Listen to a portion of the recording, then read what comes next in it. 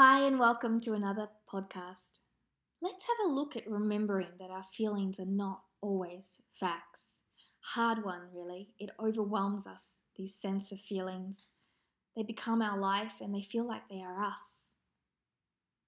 And the most challenging part of all this is arriving at a place where we can distinguish between the feelings that are instinctive and informative and which are rooted in fear and ego. One of the things that I learned through my depression is that a lot of my feelings were linked to being rooted in fear and the ego. You see, in a world that constantly tells you that your gut knows everything and that your feelings are real, and that if you reach in deep enough, you'll uncover a well of wisdom that can guide you, it can be really easy to think that every feeling and idea that we have had is not only real, but is some type of way being a forecaster for what's going on and what's going to happen in the future. But our feelings aren't predictions. They're not those fortune tellers, and they are not really reflecting back to us and what our current state of mind is. It's kind of like having a nightmare, and that feels so real, and you could wake up sweaty and overwhelmed. And they could be metaphors for something you're worried about in your waking life. But they aren't real, because the mind doesn't know the difference between what is in reality and what is in our head. And that is why we could both stare at the same day, and we could have two different descriptions of the same day, and we could both experience the same thing and have two different descriptions. And then again, we both experience that same day again, but be in different moods and have another different description. What holds so many of us back from finding our embodied peace is the fact that we can't tell the difference between which is correct, our fear or the peaceful feeling. Our feelings are here to tell us what's going to happen, so we think, but they aren't.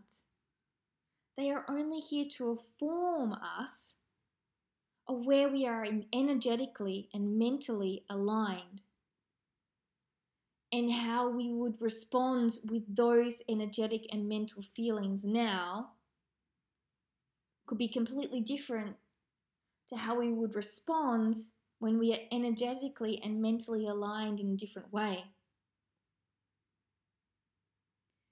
Fear is often trying to scare us into staying small and keeping safe, but no growth has ever occurred by those that stayed in their comfort zone.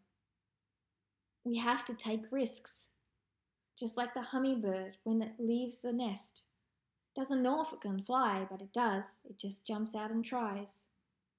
The feeling of embodied peace is trying to remind us that everything will be okay, because really it always is and always will be, no matter what. Now, a lot of you will be saying, how is that true? Well, as a person that's suffered depression and anxiety, who's attempted on their life, lost a child, been abused, lost a job, and so many more things, I'm here right now. And things may be challenging, and I may be triggered, and I may still be healing. And as a woman that was told by doctors that she could never have a child, here she is with a little girl, 8 years old. So I'm here to tell you that everything will be okay.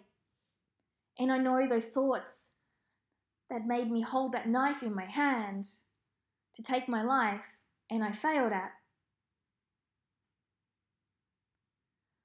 were the ones driving me to do that, because I wasn't able to depict the difference between what was real and what wasn't, because I believed in my feelings that everything wasn't going to be okay. And it's so important to understand that everything is going to be okay, and we are not our feelings, and we are not our emotions, and we are not always our thoughts.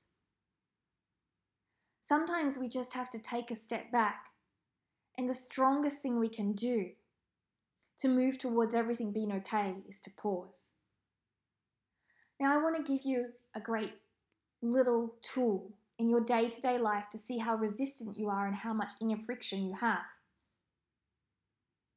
Sit for 2 minutes every day. I've been doing this for nearly 8 years now, most days. And see how resistant you are to being here right now. What thoughts crop up to take you away? I shouldn't be doing this. I don't have time. I'm not worthy. I've got to get to this. This is silly. For 2 minutes every day. And in those 2 minutes, that is your now. Because the anxiety and the depression that puts you in the past, in the future, it doesn't exist. The past is history and the future is a mystery. And the only thing we have now is the present, which is a gift for us to unwrap. But if we're always too busy with our inner friction and our emotions and our challenges, we will never unwrap it and empower ourselves to better tomorrows, but also see that we are not always our emotions and feelings and thoughts, nor the words of others. So I invite you to try, because everyone has 2 minutes. 2 minutes every day to sit in the now and watch your world change. It's a lifestyle.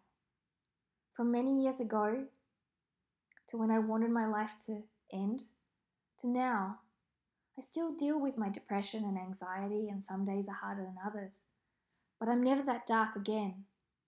And by taking this pause, by training my mind just like I'm training for push-ups or handstands, I've begun to create better responses to my emotions and my thoughts and feelings.